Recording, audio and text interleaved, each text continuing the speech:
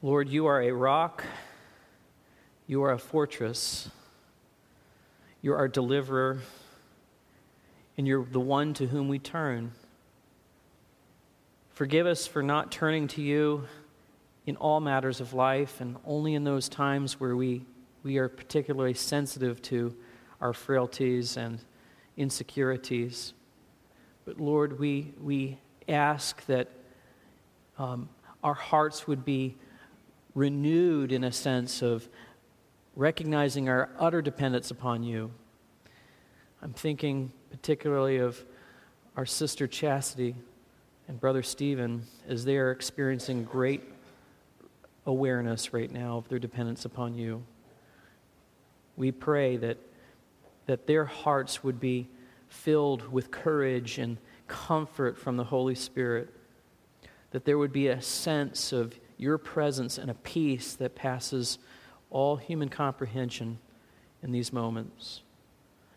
And Father, as we the elders desire our church to be a praying church, I pray that we would all take seriously the moment-by-moment life that we live and remember that we can take all things to you in prayer. We thank you that we are a part of a sister organization, a brotherhood, a sisterhood of churches.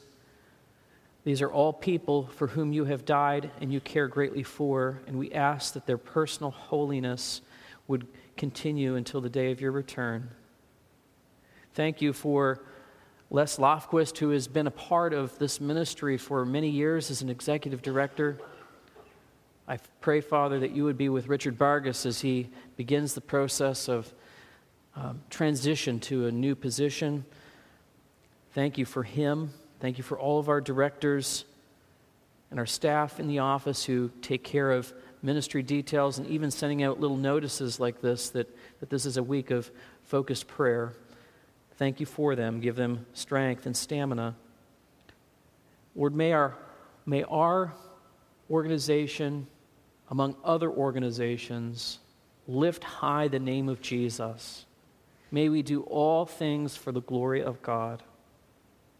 And we ask this in Jesus' name. Amen.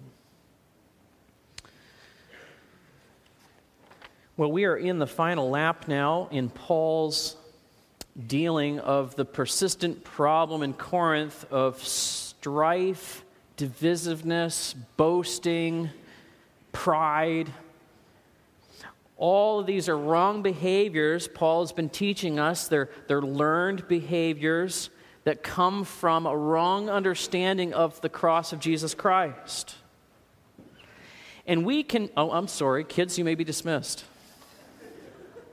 Just, you know what to do. Just do it. You go out the back, yes, today. No, this front.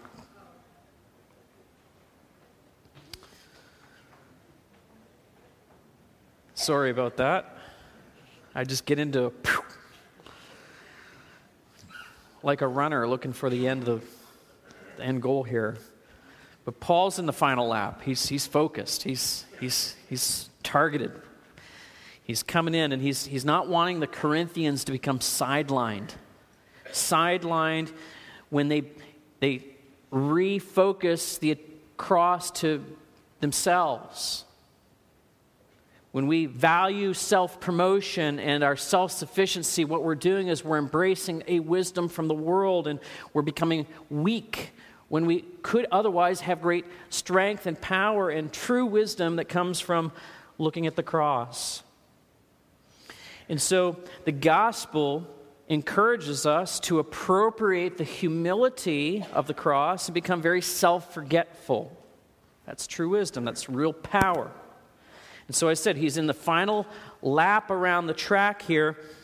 And in these last two paragraphs, there's two paragraphs of thought here that was read earlier in the service.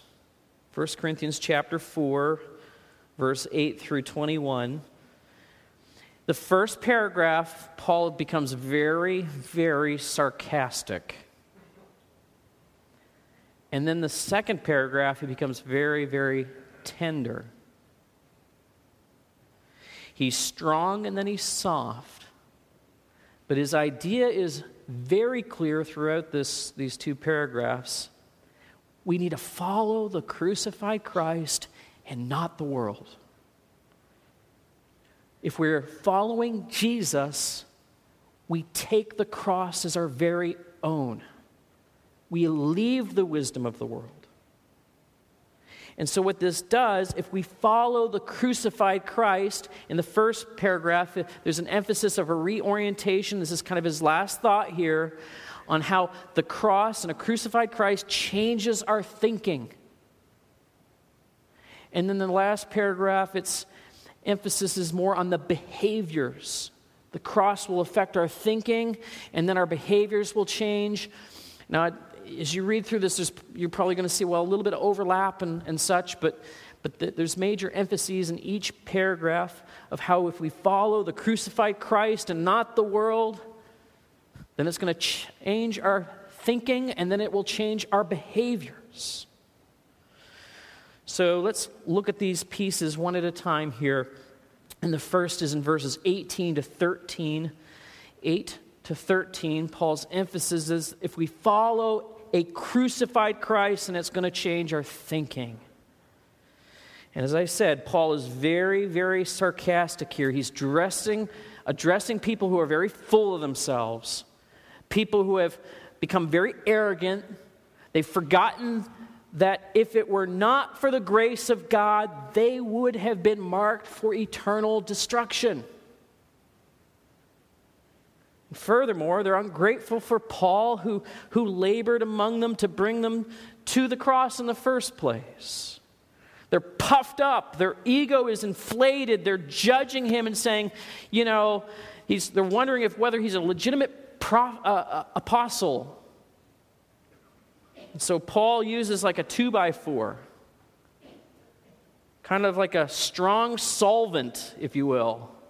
A strong solvent to break down their pride and its sarcasm. Now, we're not, some of us, accustomed to hearing sarcasm. Some of us like giving out sarcasm. But it's a tool. And so Paul is doing this in verses 8 through 13. And I've rephrased some of these thoughts, particularly verse 8, to cause us to think about whether or not we're in the same boat as the Corinthians. And in verse 8, Paul becomes very critical of their thinking. And I have to ask ourselves this morning, are we able to take criticism as Paul gives it? Look at what he says in verse 8. Already you have all you want. Already you have become rich. Without us, you became kings, and would that you did reign so that we might share the rule with you. See, a person who has had his ego punctured by the cross is actually able to take criticism and to hear it.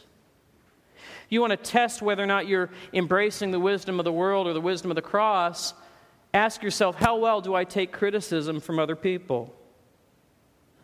People who are not inflated in their ego can take criticism well. It's like their ego just works. It's like the finger or the toe. It's like the arm or the leg. It's just there. You don't think about it. It's something that just is. But if you're particularly puffed up, if someone begins to tweak you just a little bit, a little criticism about what you're doing or how you're doing it, you're going to flare up. A person who is devastated by criticism is putting too much value, actually, in what other people think of them. A thin-skinned person is devastated because they're filled with pride. Now, the answer in this is not actually to get thick-skinned, like you don't care what people think about you. The answer is actually to think less of yourself and see criticism as an opportunity to change and to grow. Truth is, the more we get to understand the gospel and what it's really saying about us, that at our heart we are filled with sin, the more we really should desire to change. Now, Paul is applying criticism, and he's being very critical here of their inflated view of themselves, because they're acting as if they've arrived in the kingdom already. It's like they're already in it. Paul is on the outside still. And so what he's doing here, he's mocking them. He's like saying, already you have all you want? It's kind of like, it's like little Billy's got all the milk he needs. Now he just needs to be burped. You know, you're like so wealthy, you use $100 bills to light your cigar. You're just like that filthy wealthy. Without us, you have become kings. They're elite Christians. And Paul's, the scummy Christian. See, the Corinthians had such an inflated view of themselves. They had drunk so deeply of the Spirit that they had been enriched with all these spiritual gifts that they had no need of a pastor or an elder or an apostle, for that matter. And then they had started to think of themselves as aloof, as in, Paul, he's not my apostle. Oh, he's not my pastor. He's not my elder. It was as if they had already arrived in the kingdom and they were reigning. In fact, the latter part of verse 8, Paul's saying, he says, I wish that you actually were reigning, because that would mean then I'm reigning with you. The kingdom would be here. And sadly, this is an area where Christians have had a lot of confusion through the years. When we come to the cross, there is a sense in which we enter into the kingdom now, but it is still not yet. There is a kingdom to come with realities that have just begun now, which will find ultimate fulfillment when Christ returns. That's something that's sometimes hard for us to grasp. And if we're not careful, we can kind of think about our world as if it's finished, as if we've arrived, that the kingdom has happened. Often this happens in cultures where it's very easy to live a Christian life. It's easy for churches to adopt, if they've been particularly successful and they have got all kinds of people coming to their services and they have all kinds of fancy programs, to think more highly of themselves as if they've done it. It's easy for people within a church to create this mentality that they have arrived. We might not say that, but we act out a different reality. We form cliques. We only associate with people who are good like me. We portray a junior high-ish elitism that is so contrary to the gospel of Jesus Christ. And we associate with people maybe that won't criticize us. And in the end, we're simply following ourselves. But if we follow Christ, this begins to change our thinking. We haven't arrived. The kingdom is still to come, and we have to be busy about the business of the king. Our ego will not hurt when someone points out to us that we have an area in which we need to grow. Have we already arrived? Or are we following the world instead of following Christ? Second observation that I have, and I've rephrased this as a question, Paul is he's saying, you're really following Christ. It's going to change your thinking. It's going to change your thinking about yourself. You'll be able to take criticism, and actually you'll be able to handle hardship. Verses 9 to 10, I think we need to ask ourselves, are we avoiding hardship? Because the kingdom of God is not yet. And what that means is that we are going to suffer persecution for righteousness' sake. There are plenty of ways, I've got to say, there are plenty of ways in which we can suffer for foolishness' sake. I mean, it's possible to make stupid mistakes with your money and suffer for it. That can happen. But Paul here is talking about making decisions for Christ that will negatively affect your lifestyle. It's sad, but we live in a society where we have so much freedom to worship Christ that it's actually become to dominate our thinking. The American dream gives us the illusion that it's possible to live like kings and queens now. Now, the dream is not necessarily wrong, per se. It's actually part of the future coming kingdom of Christ. We will one day rule and reign with Him. We'll all have a mansion.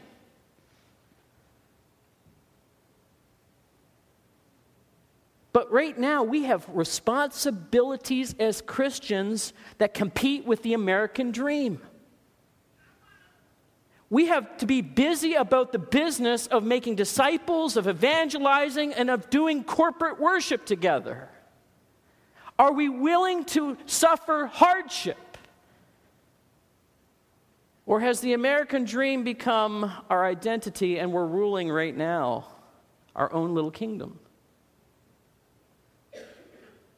Paul knows that the kingdom has not arrived yet. He's suffering for Christ. In verse 9, he says that he has been made a public spectacle. Look at verse 9.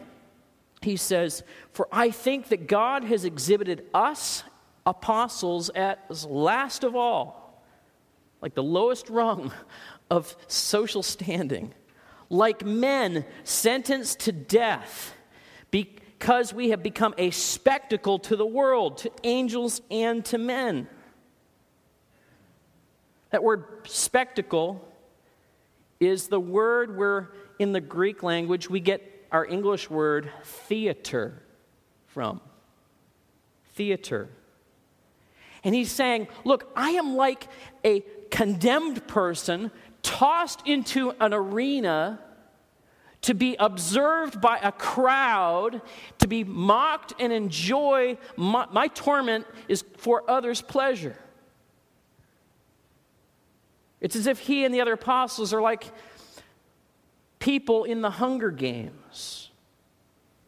The world looking on and eating and gorging themselves to death and enjoying the spectacle at his expense. He says that the world and angels and men are looking on. So where do we fit in this picture? Are we in the arena? Or are we outside the fray? Are we so wise and so strong, so honorable that we look at the persecuted church in Cambodia as a spectacle?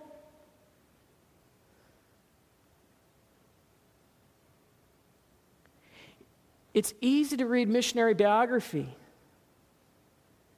Watch a video about the 5 missionaries who were martyred in Ecuador. Send money out to support an orphan.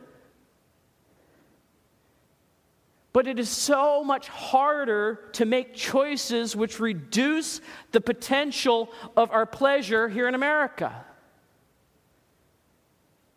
You can be in the fray of suffering for righteousness' sake if you chose to be. And to suffer for righteousness' sake might mean that you say no to aspects of the American dream. It means saying no to projects or hobbies and community events that draw you away from your Christian responsibilities. Responsibilities of edifying and participating in corporate worship. Now, I'm not talking about employment challenges. We live in a world that's very unique where we have so much irregularity to our lives, it's hard to be consistent with anything. I understand that. And I'm not talking about vacation travel because, frankly, I have family in other states too. But what I'm talking about is, do we run ourselves so ragged chasing the American dream that we are quick to drop non-essentials like worship with our brothers and sisters in Christ? Are we avoiding hardship?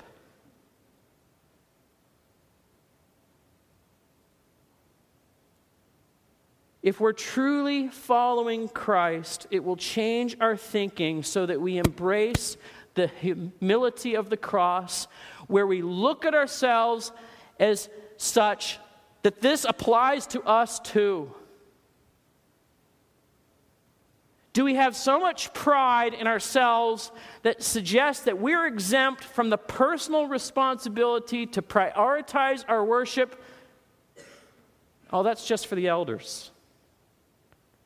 That's just for the deacons. It's okay if I miss every once in a while.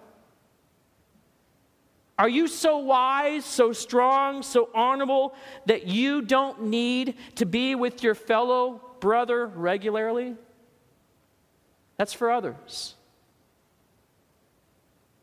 Do you avoid the suffering of saying no to attractive things that this world says is bringing happiness? Or are you afraid of being thought foolish, weak, and disreputable by the people you work with, who, when they ask you what you did on the weekend, you have nothing to say other than, I had an enjoyable time with my church family on Sunday?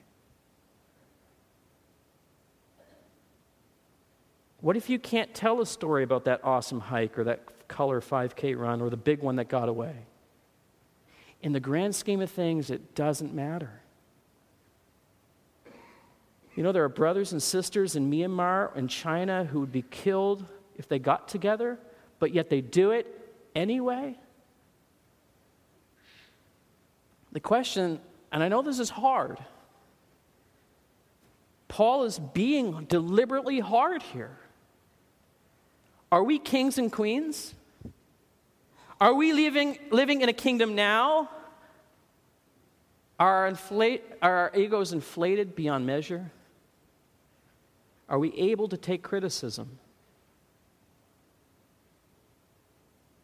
Who or what are we intimidating? Who or what are we imitating? Verses 11 to 13. So he's looking, being very critical in verse 8. Verse 9, he's saying, look, you're thinking like you're kings and queens. And so who are you really following? In verse 11 through 13, the question pervades. In verse 11, he says, to this present hour we hunger and thirst. Now he's talking about the apostles. We, at this present hour, we hunger and we thirst. We're poorly dressed and buffeted and homeless, and we labor, working with our own hands. And when reviled, we bless. When persecuted, we endure. When slandered, we entreat. We have become, and still, like the scum of the world, the refuse of all things. Can you see in these descriptives who Paul is identifying as who he is following? Think for a moment. Do you remember what Jesus said? He said, blessed are you who are poor, for yours is the kingdom of God. Blessed are you who are hungry now, for you shall be satisfied. Blessed are you when people hate you and when they exclude you and revile you and spurn your name as evil on account of the Son of Man. Did you hear it? Paul is saying, look, I'm hungering, I'm thirsting, I'm actually underneath of persecution, the kind that Christ is describing. In Luke 9:58, Jesus said, foxes have holes and birds of the air have nests, but the Son of Man has nowhere to lay his head. Isaiah 53. For he had no form or majesty that we would look at him, no beauty that we should desire him. He was despised and rejected by men, a man of sorrows and acquainted with grief, and as one from whom men hide their faces, he was despised, and we esteemed him not. Paul is showing them that the suffering that he is experiencing is simply an imitation of the crucified Christ. Paul doesn't imagine for one moment that we're all going to necessarily suffer in exactly the same ways as Christ suffered on the cross. That's not what he's saying. But if we are following him, it's going to change our fundamental opinion. Our fundamental opinion about suffering will change because we're truly following Jesus Christ. This is an attitude issue. And it manifests itself in the denial of ourself. And so that there is really no other way to follow Christ. We have to deny ourselves and make the following of him a high priority if people will turn against us in the workplace. If people will ignore us and not invite us to specific events. Do we follow Christ? Or do we follow the world? Now, Paul's wanting them to have a right thinking about themselves and about the gospel of Jesus Christ. Who are you following? If you truly are following a crucified Christ, then it's going to change your thinking, and then it's going to change your behavior.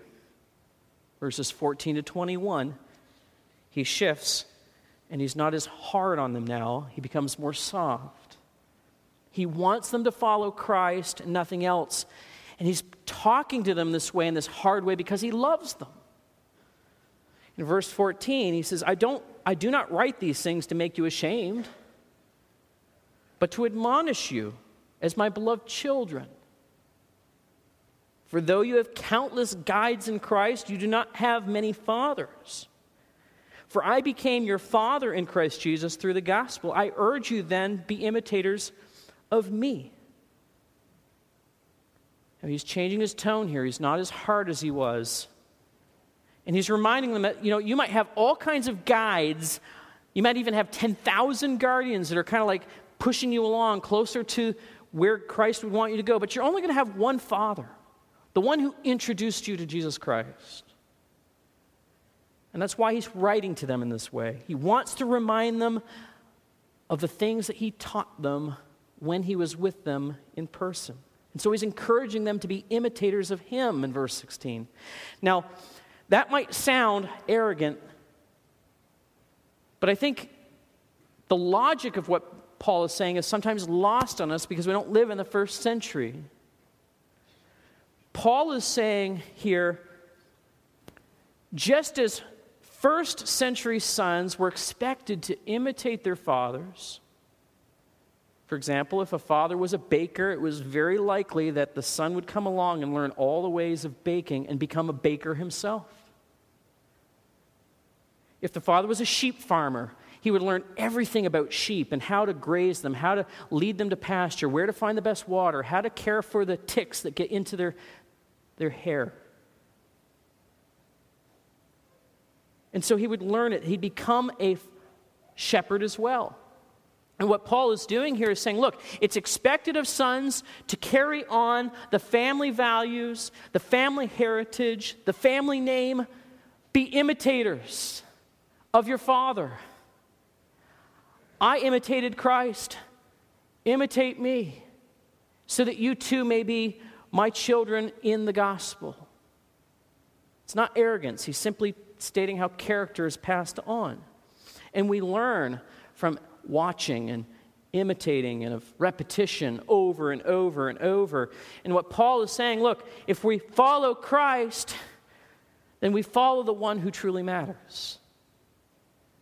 And so if we're following Christ, it's going to change our behavior. Verse 17, he says, that is why I sent Timothy, my beloved and faithful child in the Lord, to remind you of my ways in Christ. My ways in Christ. Now, the Corinthians, and probably a number of here this morning, could probably be able to describe the gospel of Jesus Christ. I mean, what is the gospel? Some of us might quote 1 Corinthians 15, 3 and 4. That Christ died for our sins, he was buried, and after 3 days he was resurrected. That's the essence of the gospel. But probably a lot of us would have a hard time understanding how this historical truth of what the gospel is has practical effect on how we live. But this historical truth is intended to reshape our lives in behavioral changes. How does the gospel impact aspects of my life? How do we learn the ways of Christ in the world I live? Now, I apologize for using an illustration that would be specific to one segment of us here. Please forgive me, it's where I am in life right now. But how does the gospel impact my marriage? I mean, are there principles in the gospel that can provide help for me to change behaviors in my marriage to make it successful for the glory of God? Absolutely. Because you know what? The tendency to promote ourselves in marriage is great. It's everywhere. And that's the world's wisdom, though. To take the cross and its wisdom means that I have to actually not promote myself. I have to promote the well-being of the other person. I need to grow in humility that looks like the cross. I mean, the world suggests that if you're feeling great about yourself, then you're going to have a great marriage. And what happens in that model is, to the extent that you're not being oppressed, I believe it's true, but in that model, the goal of marriage, in that case, in the world model, is self. Whatever makes me successful in my marriage is the end goal. And so in that case, what's going to happen is either the male partner or the female partner is going to become the dominant partner. I mean, who wears the pants in the family is actually the demonstration of this unhealthy model. How do we apply the cross? It's when both partners bend towards one another in humility. When we really listen and when we really consider that our marriage becomes healthy. Just recently, Abby and I were discussing a matter regarding how we were to use our vacation this year. And at first there was a little tension about it because we had different ideas of how we might use vacation this year. And the conflict wasn't wrong, but how we handle it makes a difference, and how we view ourselves in the moment makes a difference. We both took time to express our thoughts and think through carefully about the consequences of this vacation plan versus that vacation plan and the finances and all the kids and everything. And when we considered the alternatives together, I took some time and I prayed and I thought through carefully, as my role as husband and father, how might I lead in this example, how I can take care of my family. So I made a decision based upon the considerations. And now we're both happy with the decision that was made. Now, that doesn't happen all the time. I wish it happened all the time.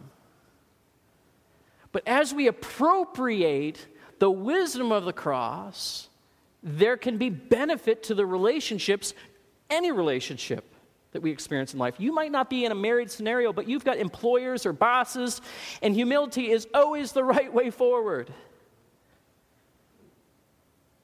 You might have a locker buddy next to you in the hallway at school. You demand all your space around that locker, and guess what? Not going to go good. I got my locker all the way open, and I'm not moving it.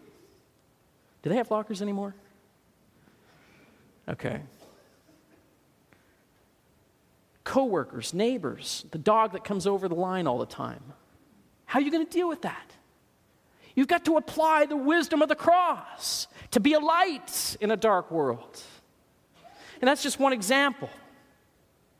But in the flow through of this book, Paul's going to talk about how the gospel can be applicable to our sexuality, to lawsuits, divorce and remarriage, personal liberties, spiritual gifts, worship. All of this is directly affected by the cross. How? Well, I can't do it all today. You're going to have to come back another time. But the reality is we have to learn the ways of Christ by looking at the cross and emulating the patterns we see and depending upon the Holy Spirit. And when we do this, if we're really following Christ, we're going to experience the real power of Christ.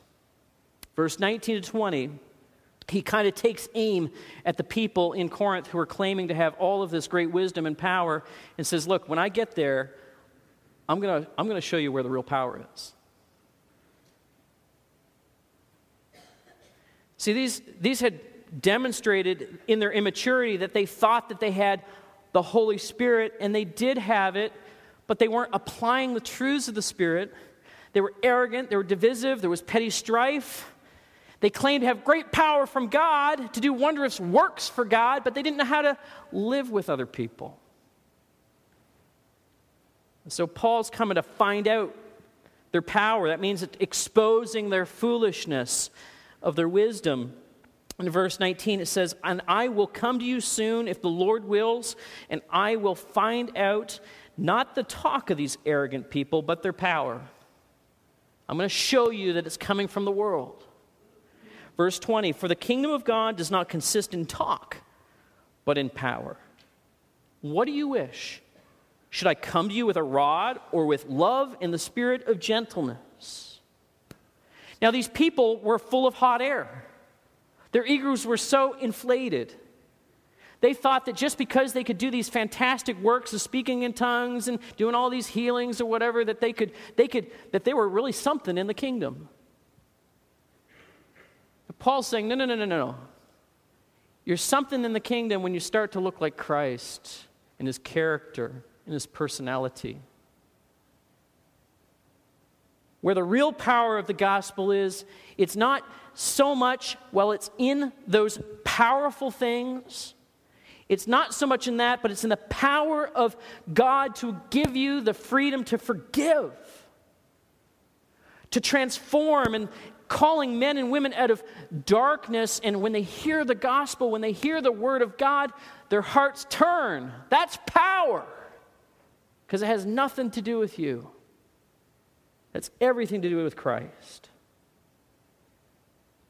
And so verse 21, he leaves them with a question. How do you want me to come to you? Do you want me to come with a rod? Or do you want me to come with a spirit of gentleness? Parents, have you ever asked your children which they would prefer? You know, when they've done wrong, kind of give them the option for how you're going to deal with this issue?